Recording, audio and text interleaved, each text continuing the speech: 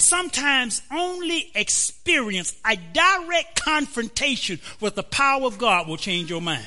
Brothers of the word, because brother, you need the word. Brothers of the word, you need the word. So get ready for a word that brings you power, strength, joy.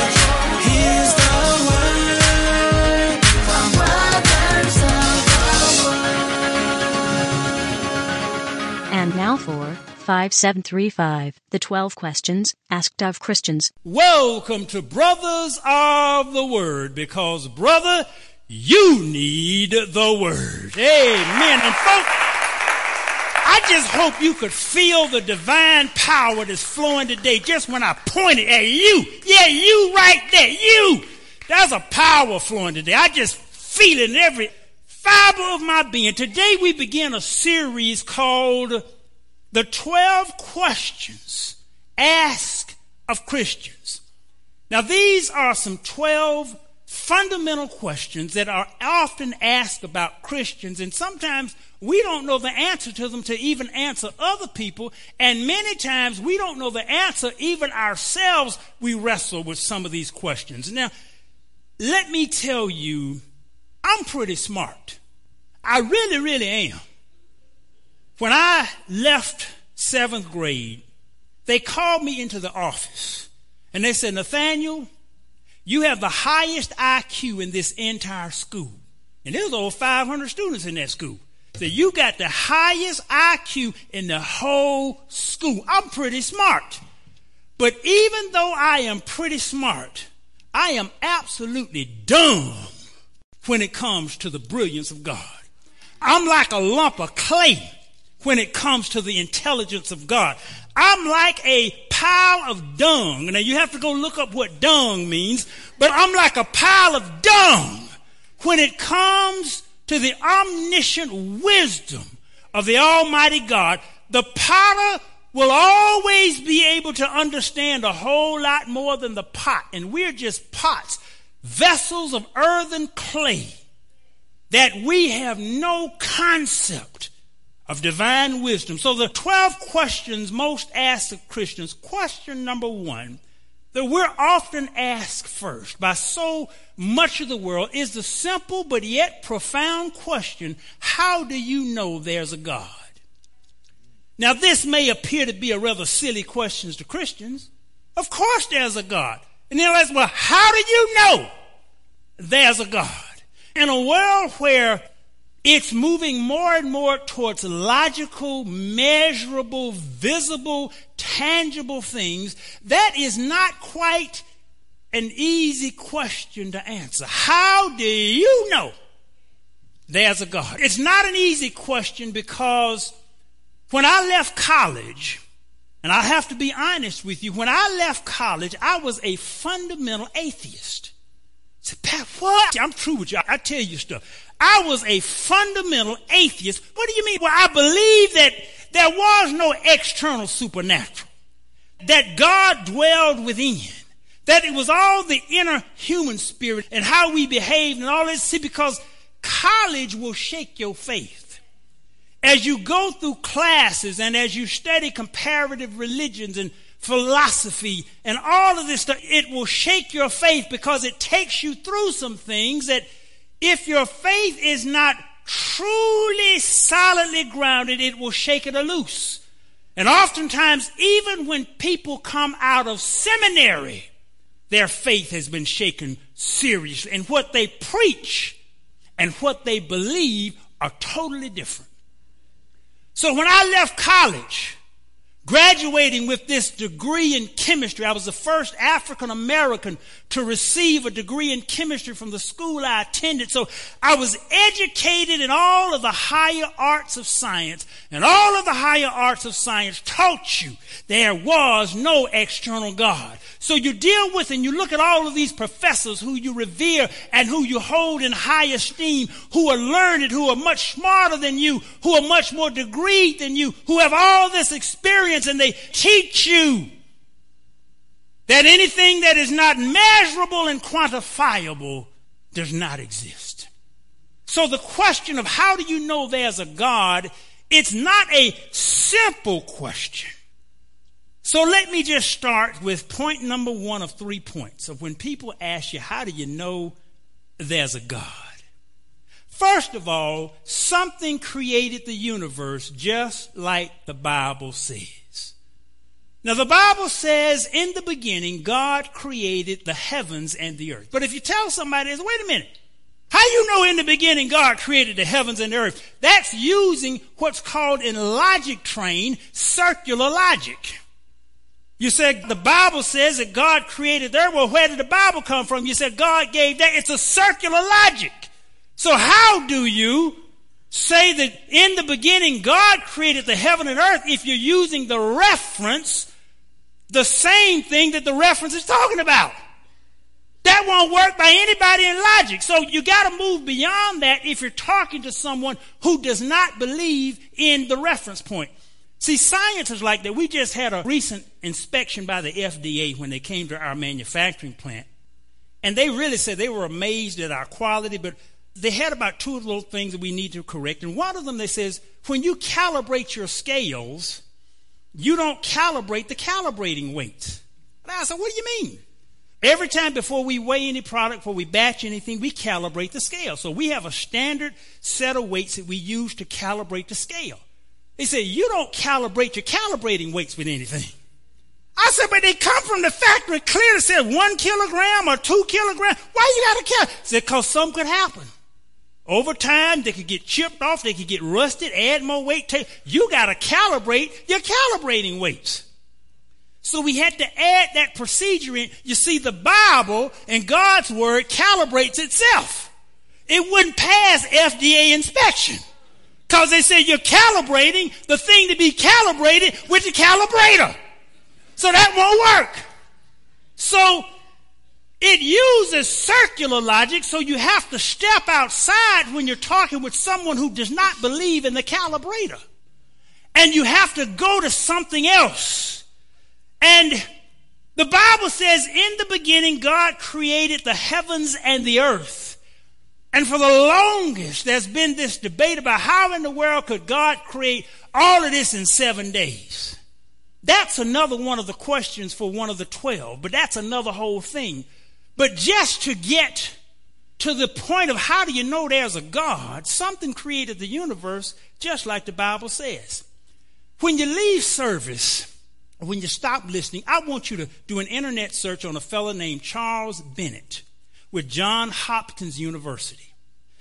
Charles Bennett is one of the most decorated scientists. Last year, he got the equivalent of the Nobel Peace Prize. He's gotten so much money, so many awards, so many accolades. He's one of the most respected and revered scientists on the face of the planet.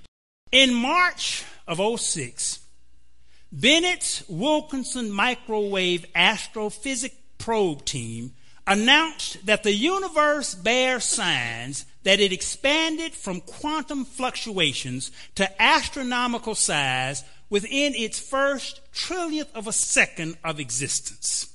Now, let me explain to you what that means. When it talks about it expanded from quantum fluctuations to astronomical size, let me tell you what that means from a physics point of view. Quantum refers to basically quantum mechanics, or something that is on a quantum level. Quantum level is submicroscopic. It's actually subatomic. It's smaller than an atom. It deals with quantum states of matter that's smaller than the atom. So it says it's expanded from quantum fluctuations, meaning that what they theorized in this whole astrophysics team from Johns Hopkins that shook the scientific world, they said that it started from something that was quantum in size. Quantum means you can't even see it. See, quantum you can't even see with a microscope. You can see with an electron microscope down pretty small, but quantum, you can't even see that with a microscope. It expanded from something that was quantum in nature, meaning so small, no man could see it, to astronomical size. Now let me explain what they mean by astronomical. When you go and look at the research, it meant that it went hundreds of millions of light years in a trillionth of a second. Something so small we can't see, we can barely measure, we can only theorize, to something so big that we can't even grasp its distances. Hundreds of millions of light years. A light year is the amount of distance that light travels in the space of a year. If you had a flashlight, turned it on for 1 second, that light beam in 1 second would travel around the earth 7.5 times. 7.5 times. A trillionth of a second, light would travel in a trillionth of a second about as far as the thickness of a sheet of paper. Goes around the earth 7.5 times in 1 second. So in 1 trillionth of a second, it travels about actually less than the thickness of a sheet of paper. And let me explain kind of how big this is and small this is. What this big scientific team from Johns Hopkins said was, from nothing that they can't see, can't measure, so small no microscope will see it, to a distance so big that we can't even imagine, hundreds of light years across. And it did it in a time frame so small that light will only travel less than the distance of the thickness of a sheet of paper. That's what he said. In other words, he said the whole thing was created and suddenly appeared in an instant. Now, we've gone from not believing 7 days to now science is saying in the trillionth of a second. So quick, so fast. In the beginning, God created the heavens and the earth. So sometimes, see, when you're dealing with folk like me in that stage, you got to go to some stuff they understand. So you go to stuff they can understand. So this is not the church saying this. This is the astrophysics team at Johns Hopkins University saying this. And they're saying all of this stuff suddenly, out of virtually nowhere, appeared over everything. That's what they're saying. In the beginning, God created the heavens and the earth. See, I would snap my finger to show how fast it was, but the only problem is a trillionth of a second, it would be about a trillionth of a second in the snap of my finger.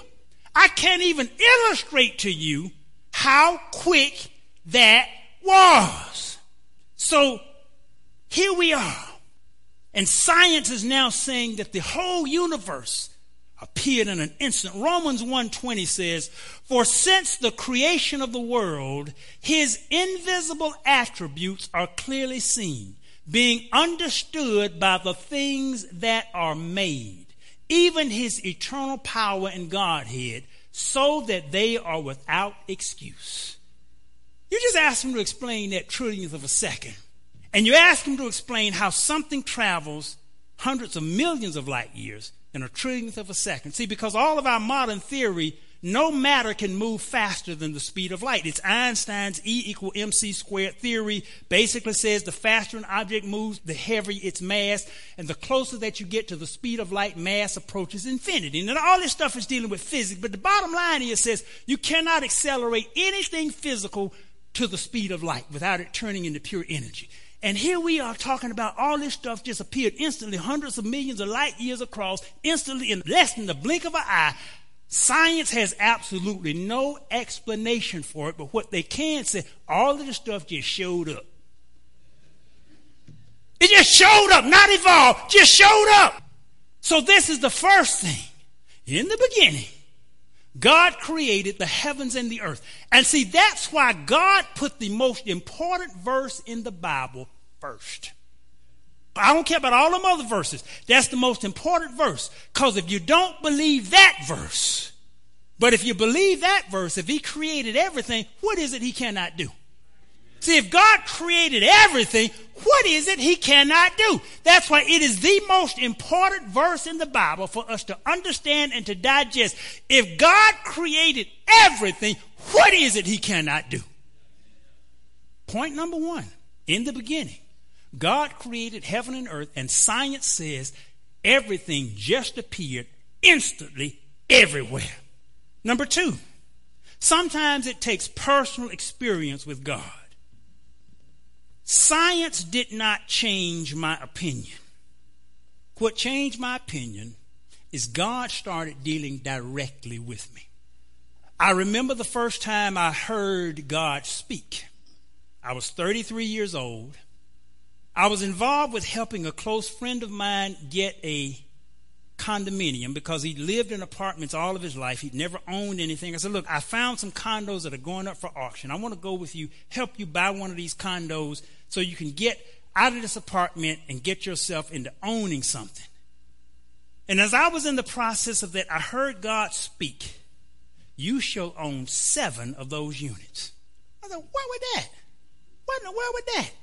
I had no idea what it was, but I just heard it just as clear, and it didn't really faze me that much until the auction came. And I won't go into the details of what all happened, but I end up owning 7 of those units. Still own them today. And later on, I said, my goodness, I heard that, and sure enough, that thing came to pass. I began to hear other things like that, and they all came to pass.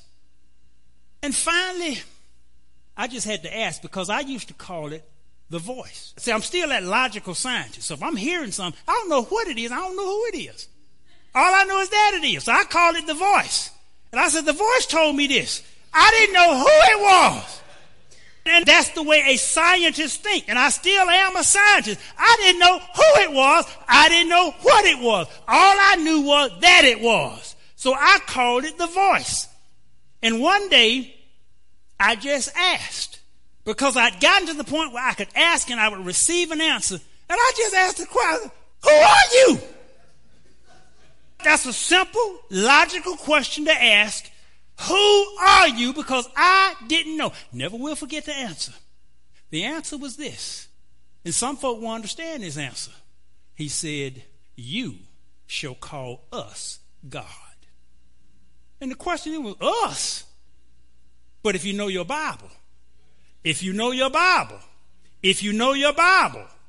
1:26, and God said, let us make man in our image after our likeness. Now, he didn't explain who the us was. Modern theology said us is the Trinity. Perhaps that is so. Perhaps that is not. Because I've learned what God doesn't tell you, you can't assume. All I know is what he told me. So I began to call the voice God. And sometimes only experience, a direct confrontation with the power of God will change your mind. Logic just won't do it. Blessed are those who believe and have not seen. I wasn't one of them folk. I need to see something. I had to experience stuff. I had to go through. I had to see God pull me out of situations. I had to see a hedge around me. No one could touch me. And when this happened, I said, wait a minute, Lord, this thing ain't normal. At the time before I met my lump of sugar, I dated all these women. None of them could hurt me. They tried every trick in the book, and I saw hedge after hedge. I said, wait a minute, Lord, I ain't that good. You got to recognize this. See, I was smart enough to know when I'm dumb. I said, I ain't that good. Something is protecting me, and I knew it. I knew it. So sometimes you will go through experiences, and the experience itself, whether you hear a voice from God or you see miracles that happen in your life, something will tell you this is not normal. This defies the laws of statistics. Something is watching out for me. Sometimes it takes personal experience. And number 3, people will say, well, why doesn't God just reveal himself to the whole world? Why doesn't he just come down openly so that there is no dispute? Why doesn't he just show folk his power direct? He tried that. Do you remember when the children of Israel were coming out of Egypt? And God parted the Red Sea, had them walk through on dry land. They see all of the water all around them as they walk through on dry land. They see the sea close up on Pharaoh's army. Then he led them with a cloud by day and a pillar of fire by night. Then he rained down manna to feed them every single day. And with all of these overt, obvious manifestations of the supernatural, Moses went away on the mountain. He was gone 42 days. 1 day to the mountain, 40 days up the mountain, and then 1 day back. He was gone 42 days. In them 42 days, after the folk had seen all of these miracles from God, direct, had seen all of these miracles in them 42 days, them folk went haywire.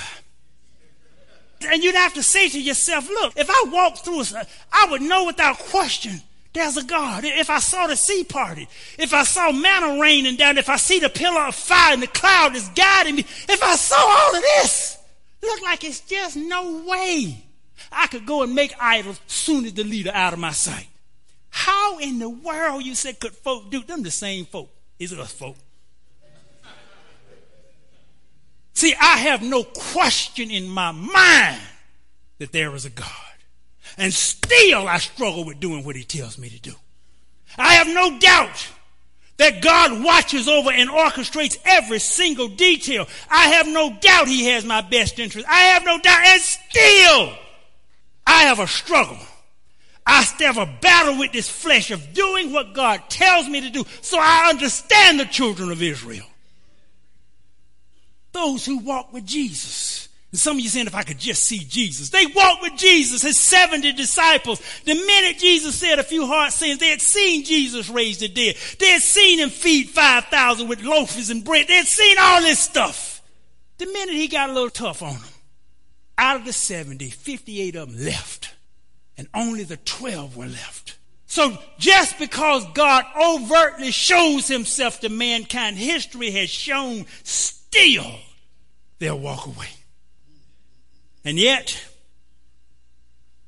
how do you know there is a God? Because in the beginning, God created the heaven and earth in an instant. Some of you and most of you hearing my voice, you've had personal experience that you know have defied all kind of statistics. And even when he speaks to us, we still struggle with doing what he tells us to do. And even if God were to come down and he were to present himself and said, my child, of all of my mysteries of the universe, I'll let you ask one question of me, one thing of me. And you know, as I thought about this, and just the question that you'd ask God reflects sometimes our carnality. And if God gave us a day just to formulate a question, unfortunately, most of us would come back with the question, Lord, what's the Powerball going to be next week? Now, that may sound funny. And to be honest about it, people, I'm not sure I wouldn't ask him that question myself. I'm just being straight with you. Most of us will come back with the question, what the Powerball going to be next week? Because I said, Lord, if I can get me a couple of $100 million out of that Powerball, I can go find your glory. I can go find your glory.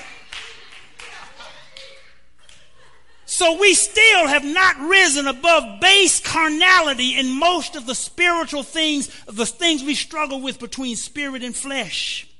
And yet, how do you know there is a God? Psalms 14:1 says, the fool has said in his heart, there is no God.